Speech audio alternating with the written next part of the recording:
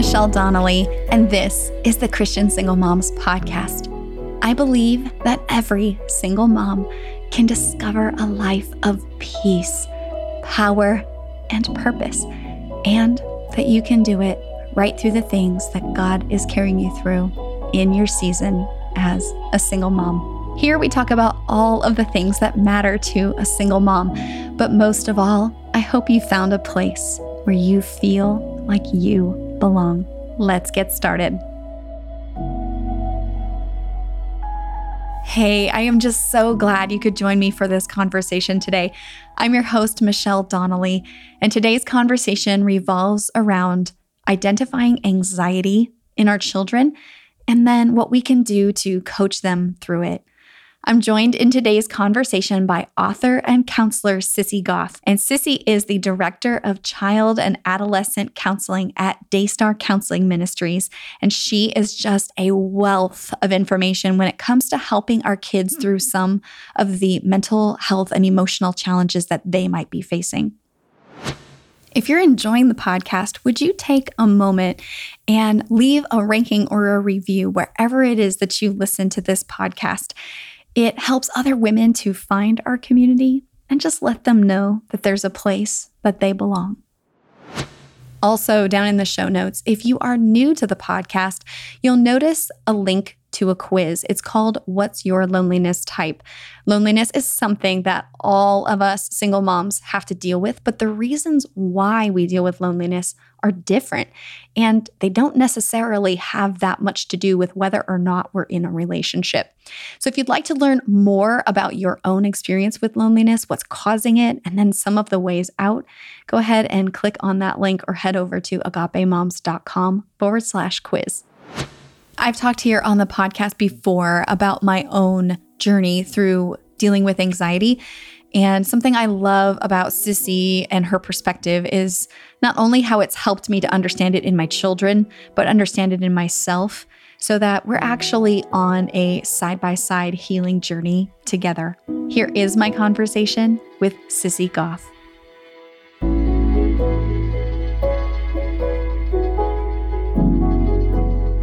Sissy, I'm excited to have you with me today. Welcome to the podcast. Thank you. I'm so honored to get to be with you. Now, I'd like to start us off with kind of a mindset shift when it comes to anxiety. I think a lot of us moms will see our kids going through an anxious episode and we're not really sure what to do. And in your book, Raising Worry-Free Girls, you mentioned that the goal for us is not to cure anxiety, but rather to manage it. Can you help us understand the distinction and how that looks in our parenting? Yes. Well, so anxiety, I think the root of that is because anxiety is more based on temperament and partly genetics. But every child I've ever met, every teenager, every parent I've ever met who's anxious has a few things in common. And that is they are typically really kind. They try really hard. They care really deeply. They're really bright as individuals. And so with all of that, I always say to kids, it's hard to turn the volume knob down. We just pick up on everything. We're aware of so many things. And so we're not ever going to change that about our temperament, about who God made us to be. And so I think it's more about harnessing that energy and using it for good rather than being tripped up by it for us and for the kids we love. And I can totally see that as I've just journeyed myself through anxiety. I've watched my kids go through this, that gift of attunement that makes you very aware of the world also can make you very fearful of it. And so often though, Sissy, we think that anxiety looks only like worry. We think that it's going to come out as worried thoughts. And certainly that's part of it. As it relates to watching our kids go through this, though, are there other ways that anxiety shows up that might help us to understand what's going on under the surface? Definitely. And it's so tricky with kids. For us as adults, sometimes we don't know what's happening with us as anxiety, but I think especially for them, when they don't have words sometimes to describe the emotions, they don't have the understanding to know what's going on with them. I talk about it in the book, like there's this continuum of exploders and imploders, and that all kids kind of fall somewhere along those lines. And again, all of this is true for us too.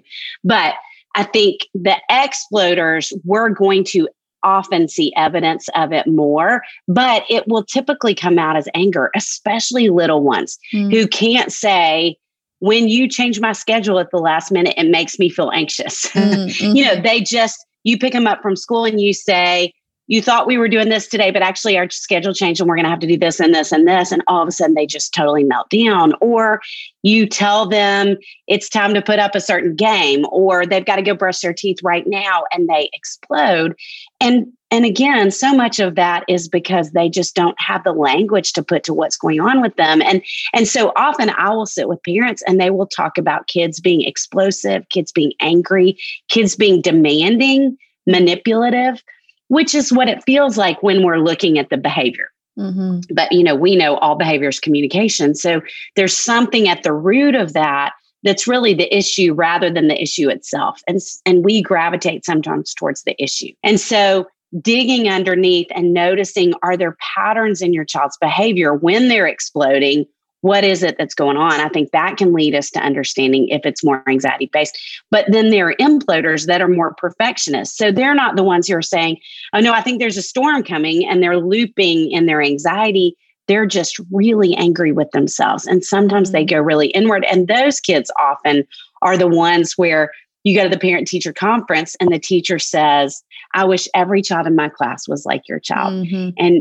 And that is not the child. You see evidence of it sometimes at home, but those kids are trying so hard to please their teachers and perform well that they've kind of stored it all up for home, and they're out of the resources that are enabling them to do that. And so those kids often, I think they do explode sometimes at home, but they more implode. And so it's going to cave on themselves, and their anger at you even is more about being angry with themselves. Mm-hmm. And so those things can make it look different. And often the imploders, we won't even see evidence of it, but what they'll do is they'll have recurring tummy aches or recurring headaches, or you'll see them gravitate towards their room a lot more if they're older, because they don't know, again, how to put words to it, but they're being really hard on themselves and having such high expectations. Mm-hmm. And that's anxiety at its root rather than just wanting to please you. It becomes anxious based rather than just adaptive and coming from a good place. Mm-hmm, mm-hmm. Do you see any distinction more or less between boys and girls along these lines? So girls are twice as likely to deal with worry and anxiety, which is why I called the book Raising Worry-Free Girls. Although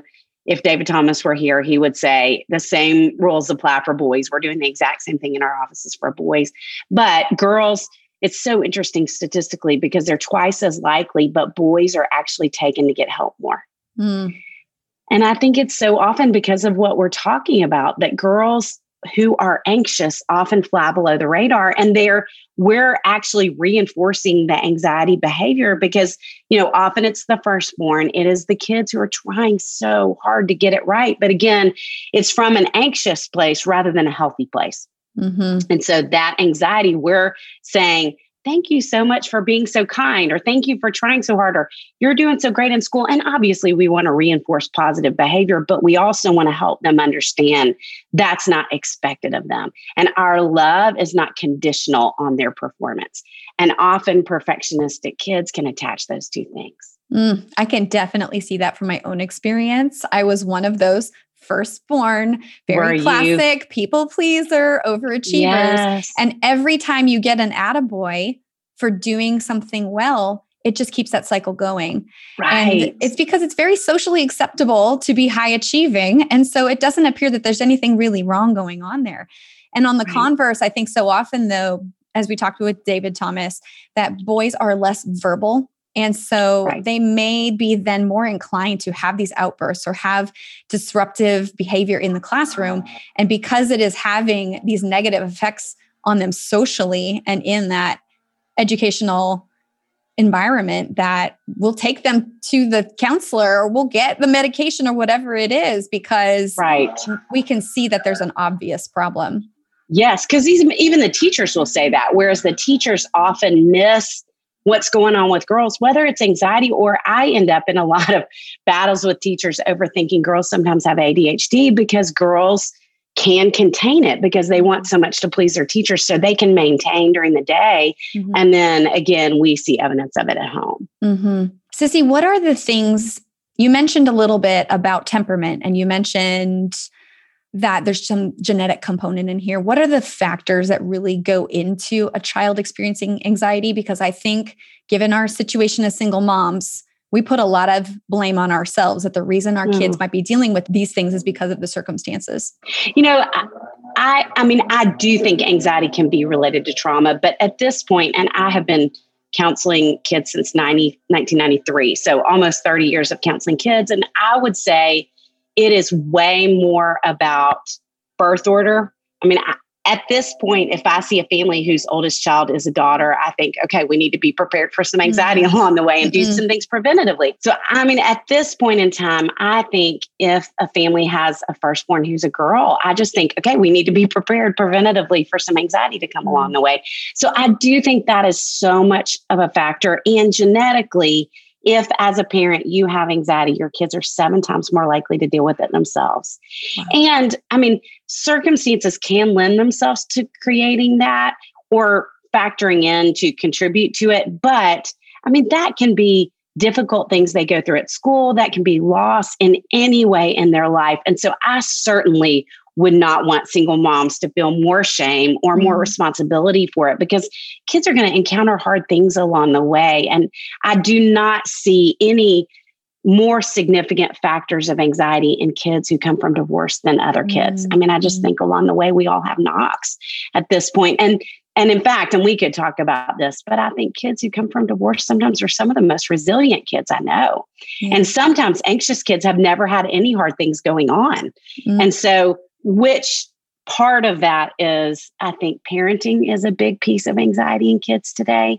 And what is happening, I think, culturally is I feel like we are I talked to somebody who said this recently, and I thought it was so brilliant. She said, I'm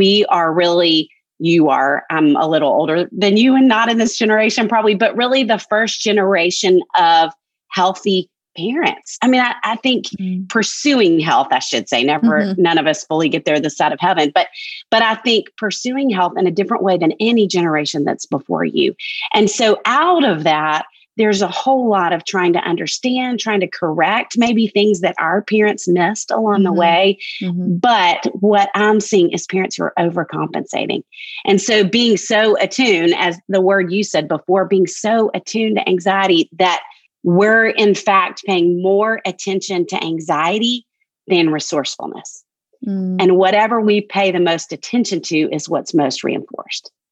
And so understanding them, stepping in emotionally when they're struggling, but then that whole adage of rub some dirt in it, let's keep going, that really created a lot of resourcefulness in kids.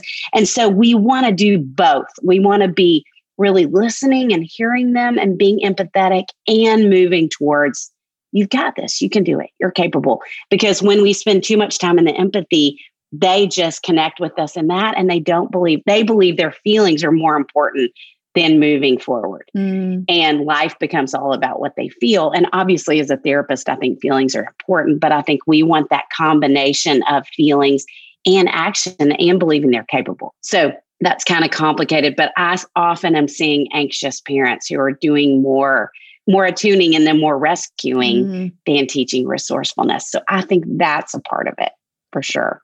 I think that's so important what you just said, though, that it takes both, that we have to have the ability to be warm and compassionate and understanding and be a safe base for our kids. But we cannot shield them from every last thing that's going to happen so that they don't learn to rely on a sense of resiliency that God would develop in them through those difficult things. And I think, as you said, with our situations as single moms, we want to overcompensate. We want to fix what got broken. And we don't want our kids to have the collateral damage of that experience. Yet it's the reality. And there can be, as you said, so much good that can come from that. We will definitely dive into that. But I want to stay a little more on this concept of parenting and how we are actually hurting our kids. So can you give some descriptions, some examples of things that you see parents doing that is that rescuing and overcompensating and is making anxiety worse? Yes. And actually, I've had this happen a couple of times. This exact same story has happened a couple of times in my office. And I think it's such a picture of it. I had a little girl who came to see me for anxiety, and I knew that's why she was there. And I came down stairs to get her in the lobby, and she smiled at me, and I walked over and said, "Hey, I'm Sissy. I'm so excited you're at Daystar. I want to give you a tour of the Daystar house. And then I'm going to take you upstairs and introduce you to my little dog, Lucy, who works with me every day. And we'll talk to her. And then I'm going to meet with your mom and dad in a few minutes." And this little girl got up to follow me, and her mom stopped her and said, "Do you feel comfortable with that?" And it had never occurred to her not to feel comfortable with it until her mom asked that question. And again, empathizing, attuning, but obviously she's in counseling. It's a safe place.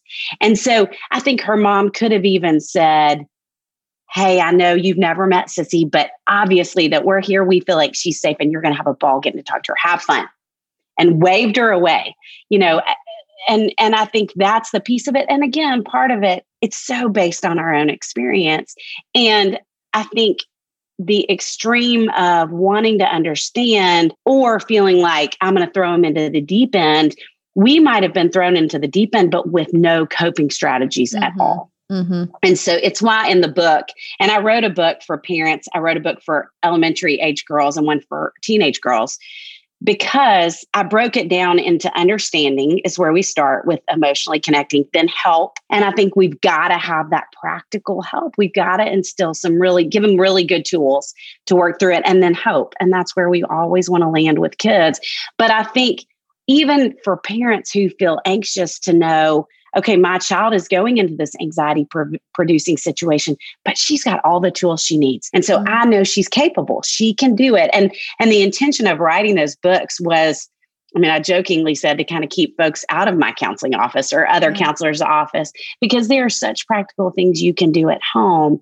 But I think that's what happens is we think, and I talk in the book about that we often either are overcompensating or undercompensating. We swing one direction or the other. And I think it's because we don't believe they're capable.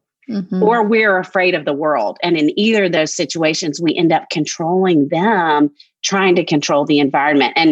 And in the books, all of them, I came up with this definition because I did a whole lot of research of anxiety is an overestimation of the problem and an underestimation of themselves. And so when we are stepping in and rescuing them, or even just trying to pad the walls and protect them, we're basically saying, "Yep, that's exactly right. It's too big. You're too small. You can't do it." And that's never, ever the message we would want to be giving them. It's totally subconscious, but it's what we're communicating. And so instead, again, to give them some tools and to just have as a mantra that comes out of our mouth all the time, you can do it.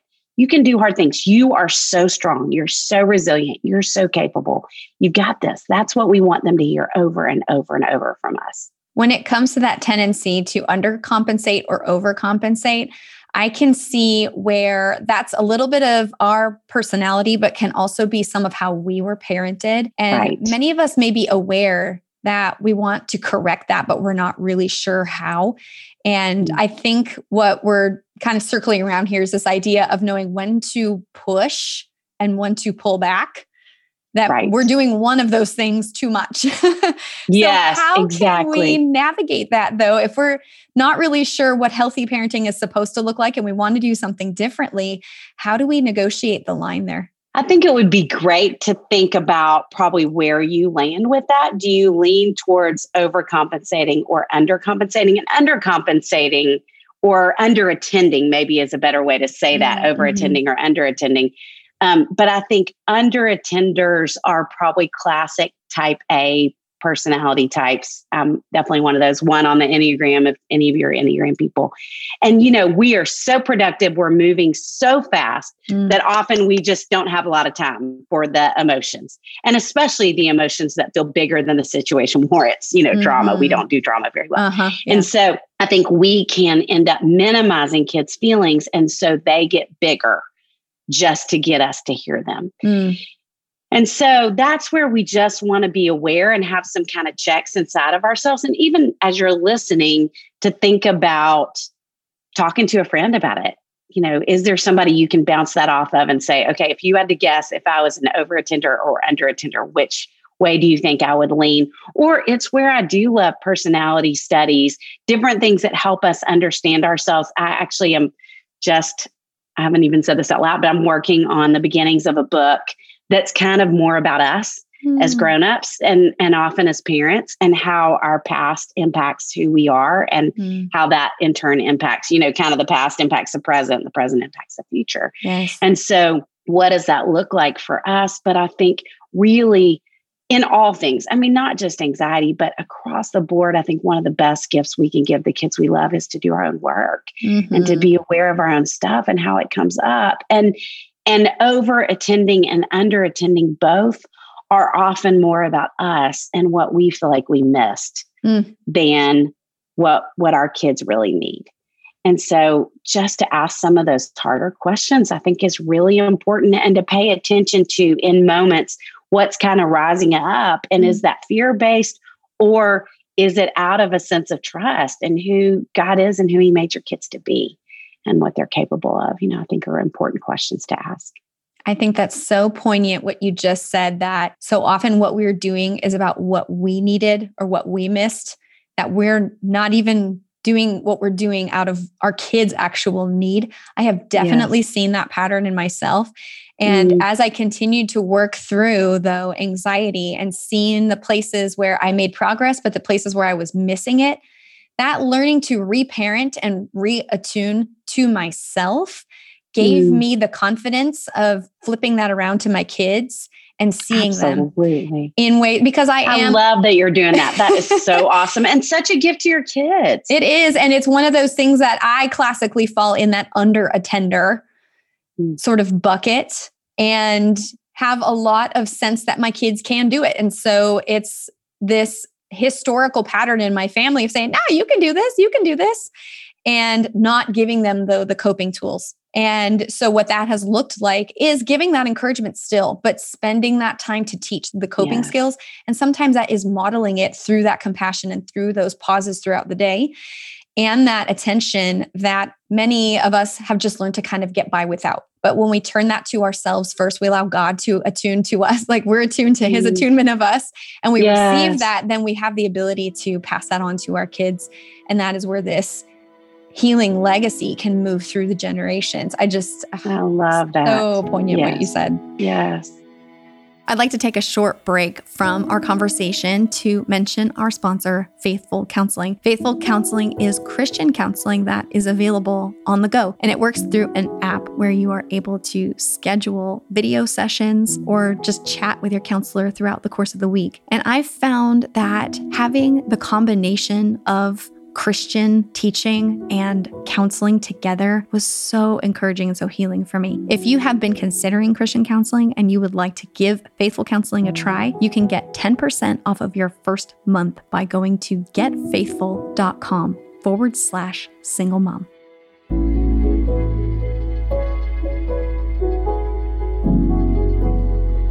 As our kids are going through these experiences, though, Sissy, sometimes it's overwhelming for us, especially if we are in that reattunement process, if we're trying to figure this all out for ourselves and for them. And as they are dealing with these big emotions, sometimes this thing is starting to escalate and we do not know where we're supposed to be, what we're supposed to do, and how we can kind of get the thing contained. So you mentioned, though, that there are stages of progression for anxiety and that the coping strategies will differ depending on where our kids are at. Can you help us to understand what those stages look like and what we might need to do differently as this thing progresses? Well, I mean, I think preventatively is something I would always think about doing, because, anxiety, it really impacts our bodies. And part of what happens, and a lot of you all are probably familiar as you're listening, but, we have different regions of our brains, obviously, that are responsible for different things. And the prefrontal cortex is responsible for thinking rationally and managing our emotions. And it's also responsible for focus, which I think is really fascinating, because I think it's part of where we get distracted sometimes as grownups when we're anxious. And then the whole thing goes haywire because we can't focus on our kids and be into, that's a big part of it. But I think that thinking rationally and manage our emotions for kids is so significant, because what happens when any of us get anxious is the blood vessels in our brain constrict. sends the blood flow back to the amygdala, which are these two almond-shaped regions of our brain that really dictate fight or flight. And when we're functioning out of our amygdala, it is all about reaction. The amygdala don't even think. And so, and the part of our brain that does has lost blood flow. And so it's like it's just gone offline. And so if we're trying to, in that moment, say, you need to calm down, or if they're angry out of their anxiety, you need to go to your room, or I don't even understand why you're worried about that. None of that's helpful. They're not going to get anywhere productive in that moment. And so until we can calm their body back down, we're not going to get anywhere. And so that's why, and David probably talked about it too, but that's why we're such big proponents of deep breathing, because that breathing dilates the blood vessels of the brain and it shifts the blood flow right back to the prefrontal cortex. And so having them take some deep breaths, teaching them some practical ways to do that, I think is really one of the best things we can do with kids. And I think that's where preventatively, when we're in the car sometimes with our kids, that we do some deep breathing. I have a sister who has a 2.5-year-old who I'm crazy about. And I'm so impressed with how often she and my brother-in-law will just say, Henry, take some deep breaths at 2.5, when he's getting really worked up, because that's already helping him learn to do that as a skill. And what happens that I think is really fascinating too, is the more the amygdala takes over, the more likely it is to take over. It actually enlarges and develops kind of a hair trigger response. And so when we are preventatively taking deep breaths and teaching kids that kind of thing, we're changing the structure of their brain in a way that is really important. And so, I think even as a therapist, when I first started hearing about deep breathing, I was like, oh, come on, all this mindfulness stuff. But it really is so important. And so, if a child is progressing in the moment from an anxious place, I think I would start with, okay, let's take some deep breaths. I'm going to take them with you. And whether it's square breathing and they're drawing on their leg, that's such an important tool, because it's a grounding exercise too, that tactile sense of drawing on their leg. But I think sometimes the train's already left the station and breathing is not going to help them. And so for those kids to say, okay, we're going to go run up and down the stairs 3 times, or I need you to go run a lap around the house, or do 5 jumping jacks, or something where they can move and get some of the pent up energy out. Then they can take some deep breaths. Then we can get to a more practical place. So that is always my first thing with kids that I have them do when they're progressing. The second would be grounding techniques. These are kind of my top. This is my first 3 months of counseling, probably, or first 3 sessions of counseling in my office. Then I would teach them grounding techniques, because what happens is, for any of us who are anxious, we are no longer in the present moment. We're either in the past or the future, and we've kind of spun off. And so grounding really is a cognitive behavioral therapy technique that kind of grabs them by the ankles and pulls them back to the ground. And so my favorites are 5, 4, 3, 2, 1, which is like all sensory related, because anything sensory, you really have to be in the present moment. So 5 things you hear, 4 things you see, 3 things you feel, 2 things you taste, 1 thing you smell, or any order, it doesn't matter. Or I'll have them do math games. With older kids, I'll have them count backwards from 100 by 7s, because that's hard for any of us. Just anything that requires focus in that moment. So I will have them do the breathing, do some kind of grounding technique, and then I'll have them really talk back to the worry. And I love for kids to come up with a name for their worry. So the worry monster, with older kids, I call it the worry whisperer. But anytime we can name something, it reduces its power. And, we all, I think, especially like you said, when we're kind of retroactively having some awareness, we're learning that the voice in our head is not true. But we think it is until we hear differently. And so for kids to start to teach them that early and name that voice, I have kids who call it, I have one girl who named her worry monster Bob. I have no idea where she came up with Bob, but that's a great name. Or, another girl who called hers Princess Worry, and she can boss back Princess Worry because she's the queen in her mind, is what she said. Or, boys who will call theirs the Hulk, whatever it is, the name they come up with, then they can say, Bob, you're not the boss of me. I'm not going to listen to you. You don't have any authority over me. It's the same thing that we're doing with that voice, hopefully in our own head. Yeah. And then, as again, preventatively, we can role play with them. What do you want to say back? You're going in, you're about to start school. for the first time, potentially in a long time. So what do you think might be things you would worry about? Now, what are you going to do to handle your worry? Because when we ask questions, we're giving them the tools. We're reminding them just by asking that we believe they're capable. Mm-hmm. And so those really are my first three go-to as it's progressing up the stages, down the stages, whichever direction.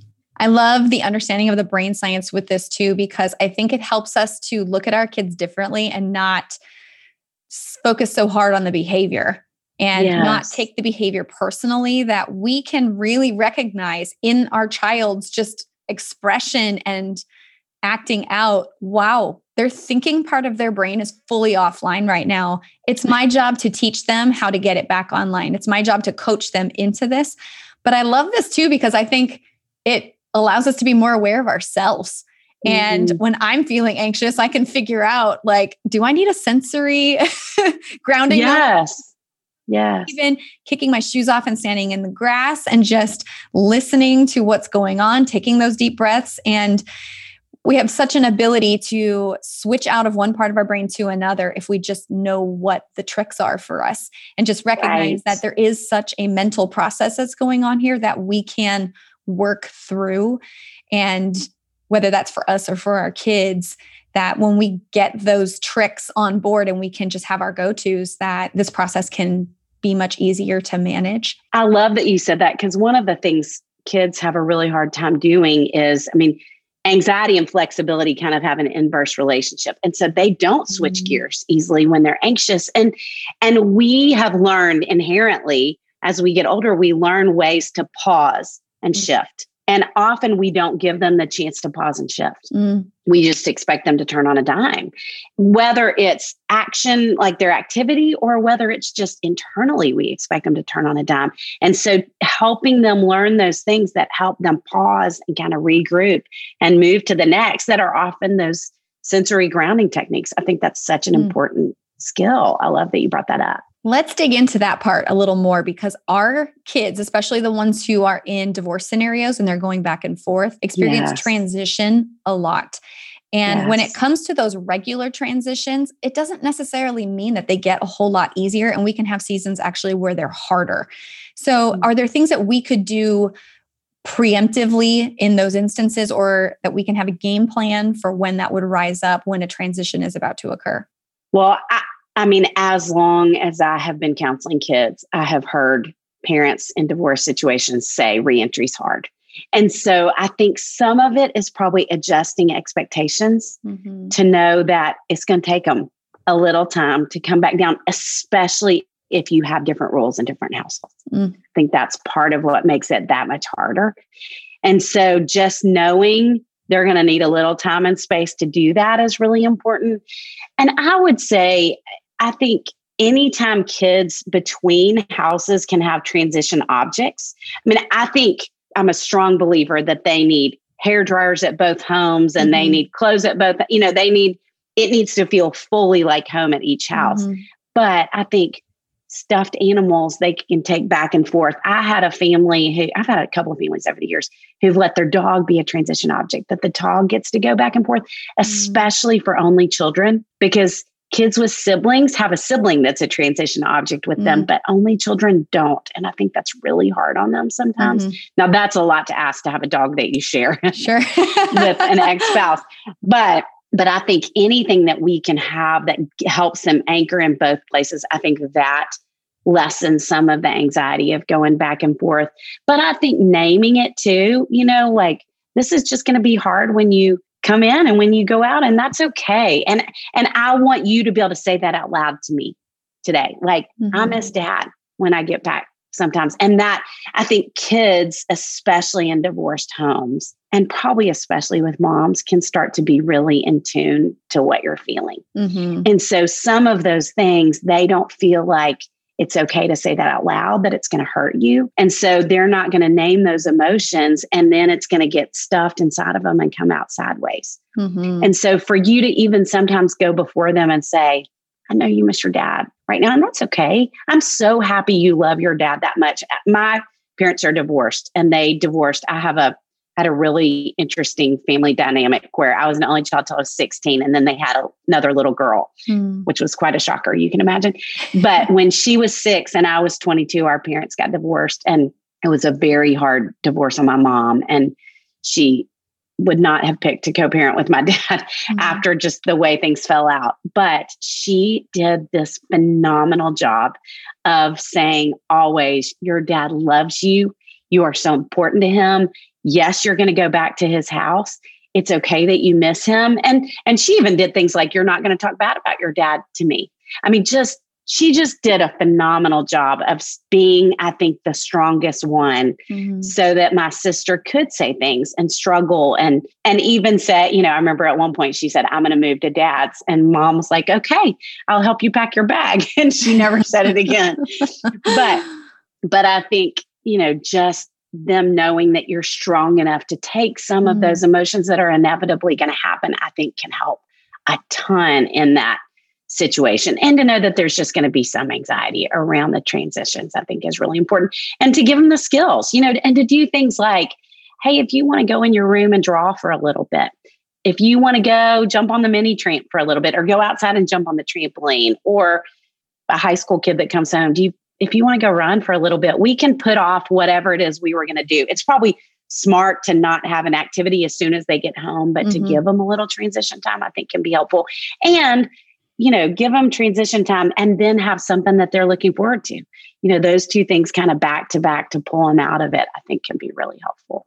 I think it's important for us too to recognize that each of our kids will have a different pattern, that some may feel really withdrawn when they come home and may even feel like they need space, and not overwhelm them right away with, hey, how was your weekend? Or, a lot of banter. We may have other ones that have delay. And so they may be really excited when they come in the door, and the next day have all of this melting down. And so true. It's just recognizing, where does the child fall in? How are they handling their overwhelm, basically?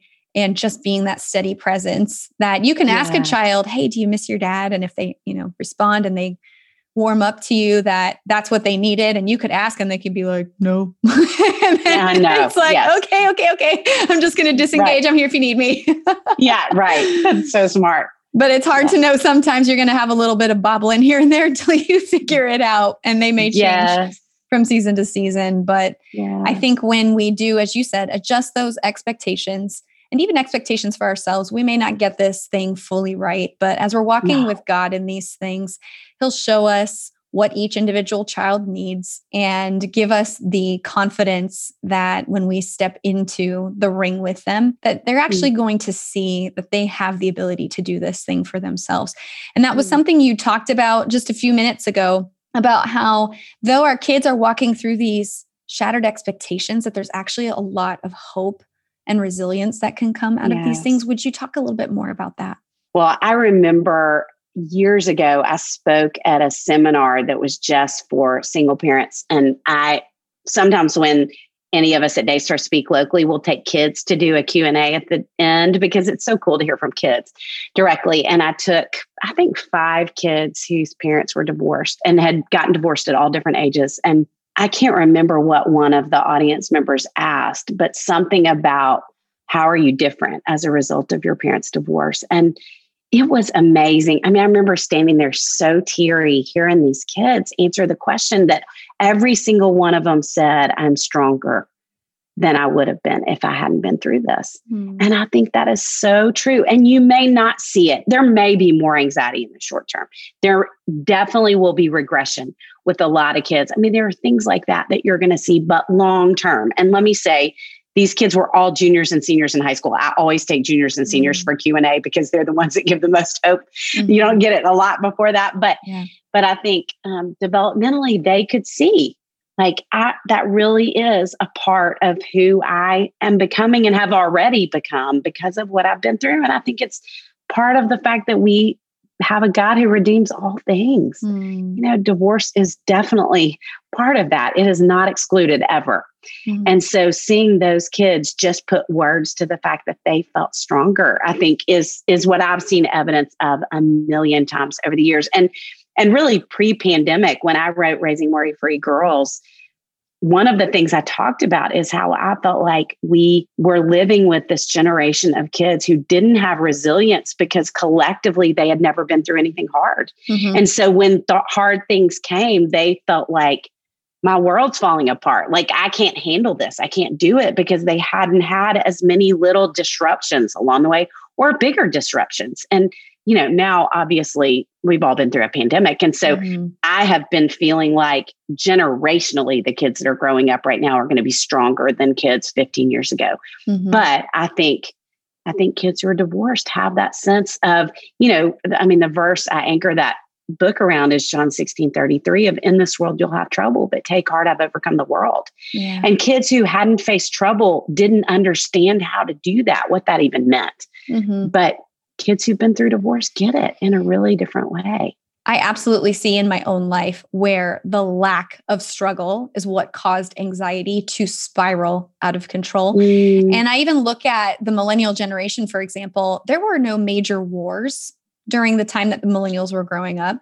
There were no economic crises. By the time that the bubble burst, we were already far out into adulthood. And so for myself, growing up in kind of this family bubble, it was a fear of, when is that other shoe going to drop? When is something going to come? Because it can't always stay this good forever. And not having struggle, then there's no opportunity to explore what you have inside of you that you can. That's such a great statement. That you can grow in, that God has placed certain characteristics in you, but also a faith for you to grow into as you walk with Him. And we have to have struggle in order for that to happen. And though we would love that our kids not have to go through some of the things that they're going through, and some families or some women who are listening who are like, this thing is horrible. I would never wish this on my enemy. But it is to say that that does not necessarily mean that our kids are less equipped for life. It actually can mean that they're more equipped. And I tell my oldest two that all of the time, not my youngest one because she's a toddler, but I will tell her too. But my oldest two, all of the time, you are so much stronger than I was at this age. You are so much more compassionate. You are so much more in tuned to what people are going through. You are so much more equipped to teach other people, even your own age, how to walk through these things because of what you have gone through.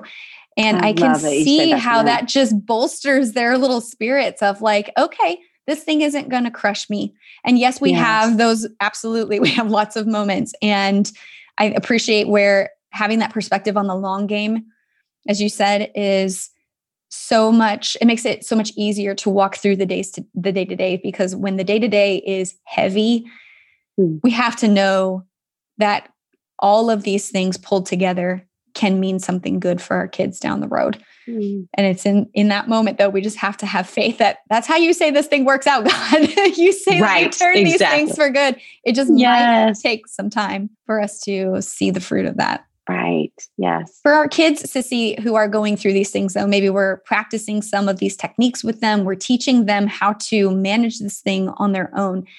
They may find themselves in contexts without us where they're going to need to rely on these things. They might be in a classroom. They may be with a parent who's not doing these things with them. How can we best equip those kids in those situations to navigate that process? Well, that's where I love that you used the word coaching earlier, because a coach is not on the ball field kicking the ball. Yeah. A coach is standing on the sidelines. And I think even if we're always the one saying, now it's time to take deep breaths, what do you want to say back? I mean, I think we start off teaching and we start off telling them what to do. Then we move towards asking them what they think they should do. Really specifically, is this a time you think it'd be good to take deep breaths? What do you want to say back? What grounding techniques do you want to use? What do you want to say back to your worry monster? And then we move back towards, what do you think would help right now? That the questions get bigger and more vague so that they really are connecting the dots. Because if we keep connecting the dots for them, they won't learn to do it. So that to me is the biggest piece of it, that we just are fading into the background more and more and more. And then two, that we're really reinforcing them when they get home. Tell me what you did. What tools did you use? And if they say none, well, how did that go?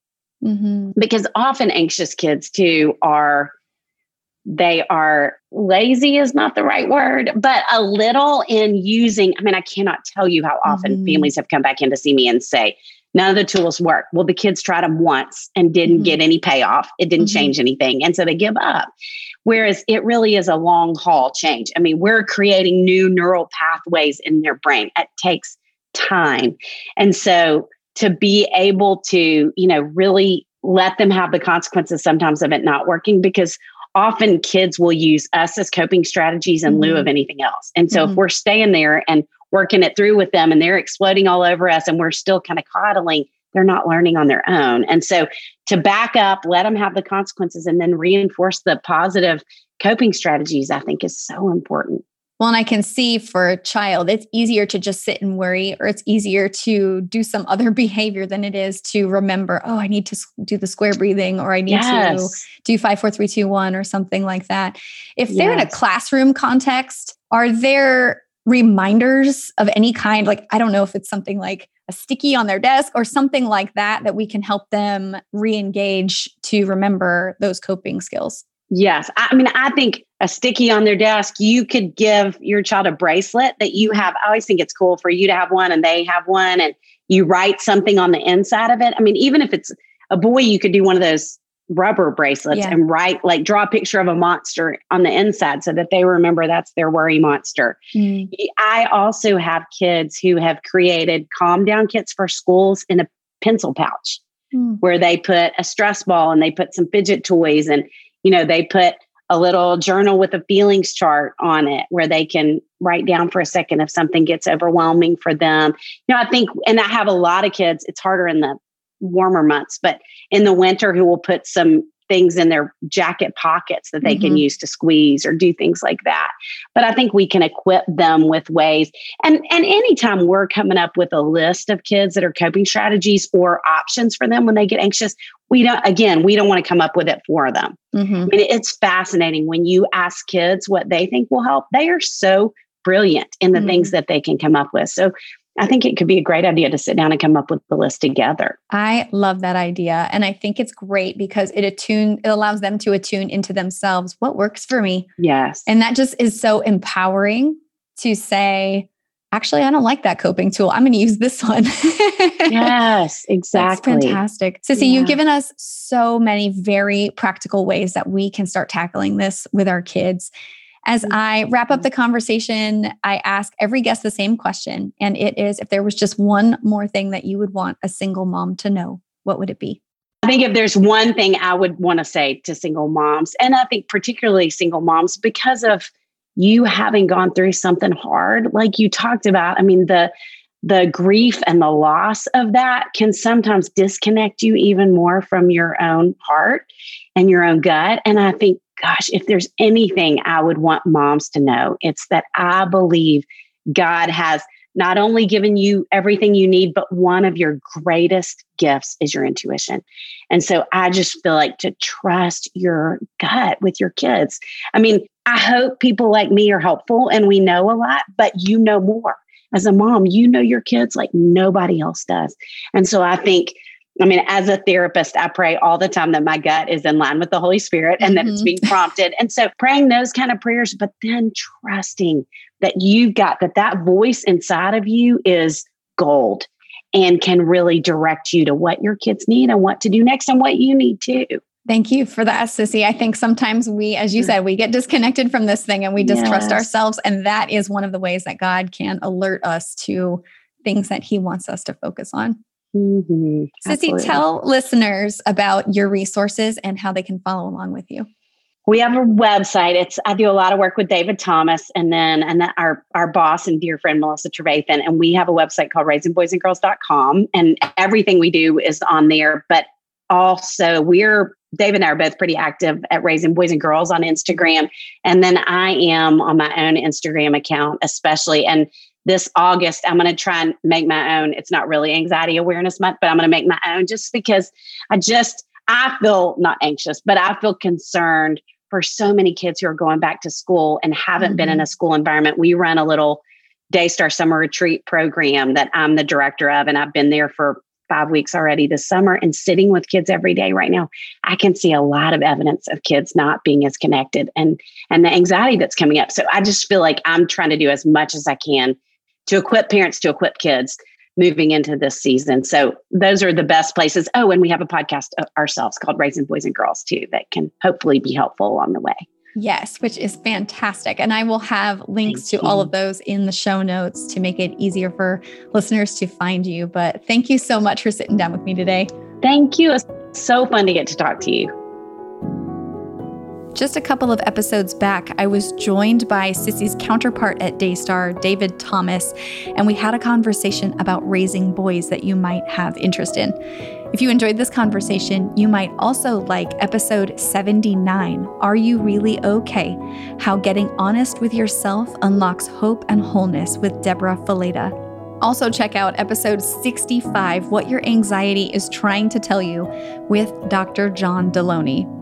As we wrap up the conversation, I'd like to draw your attention to a couple of resources available for you in the show notes. The first is our guided scripture meditation that goes along with each and every episode that you can find at the Agape Moms YouTube channel. Also, there's a link there to follow us on Facebook or Instagram at Agape Moms and to join the private Facebook group, Beloved Collective.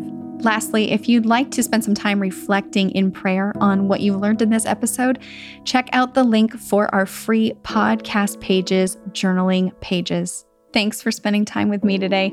I'm praying for you and that you would know that you are seen and you are beloved.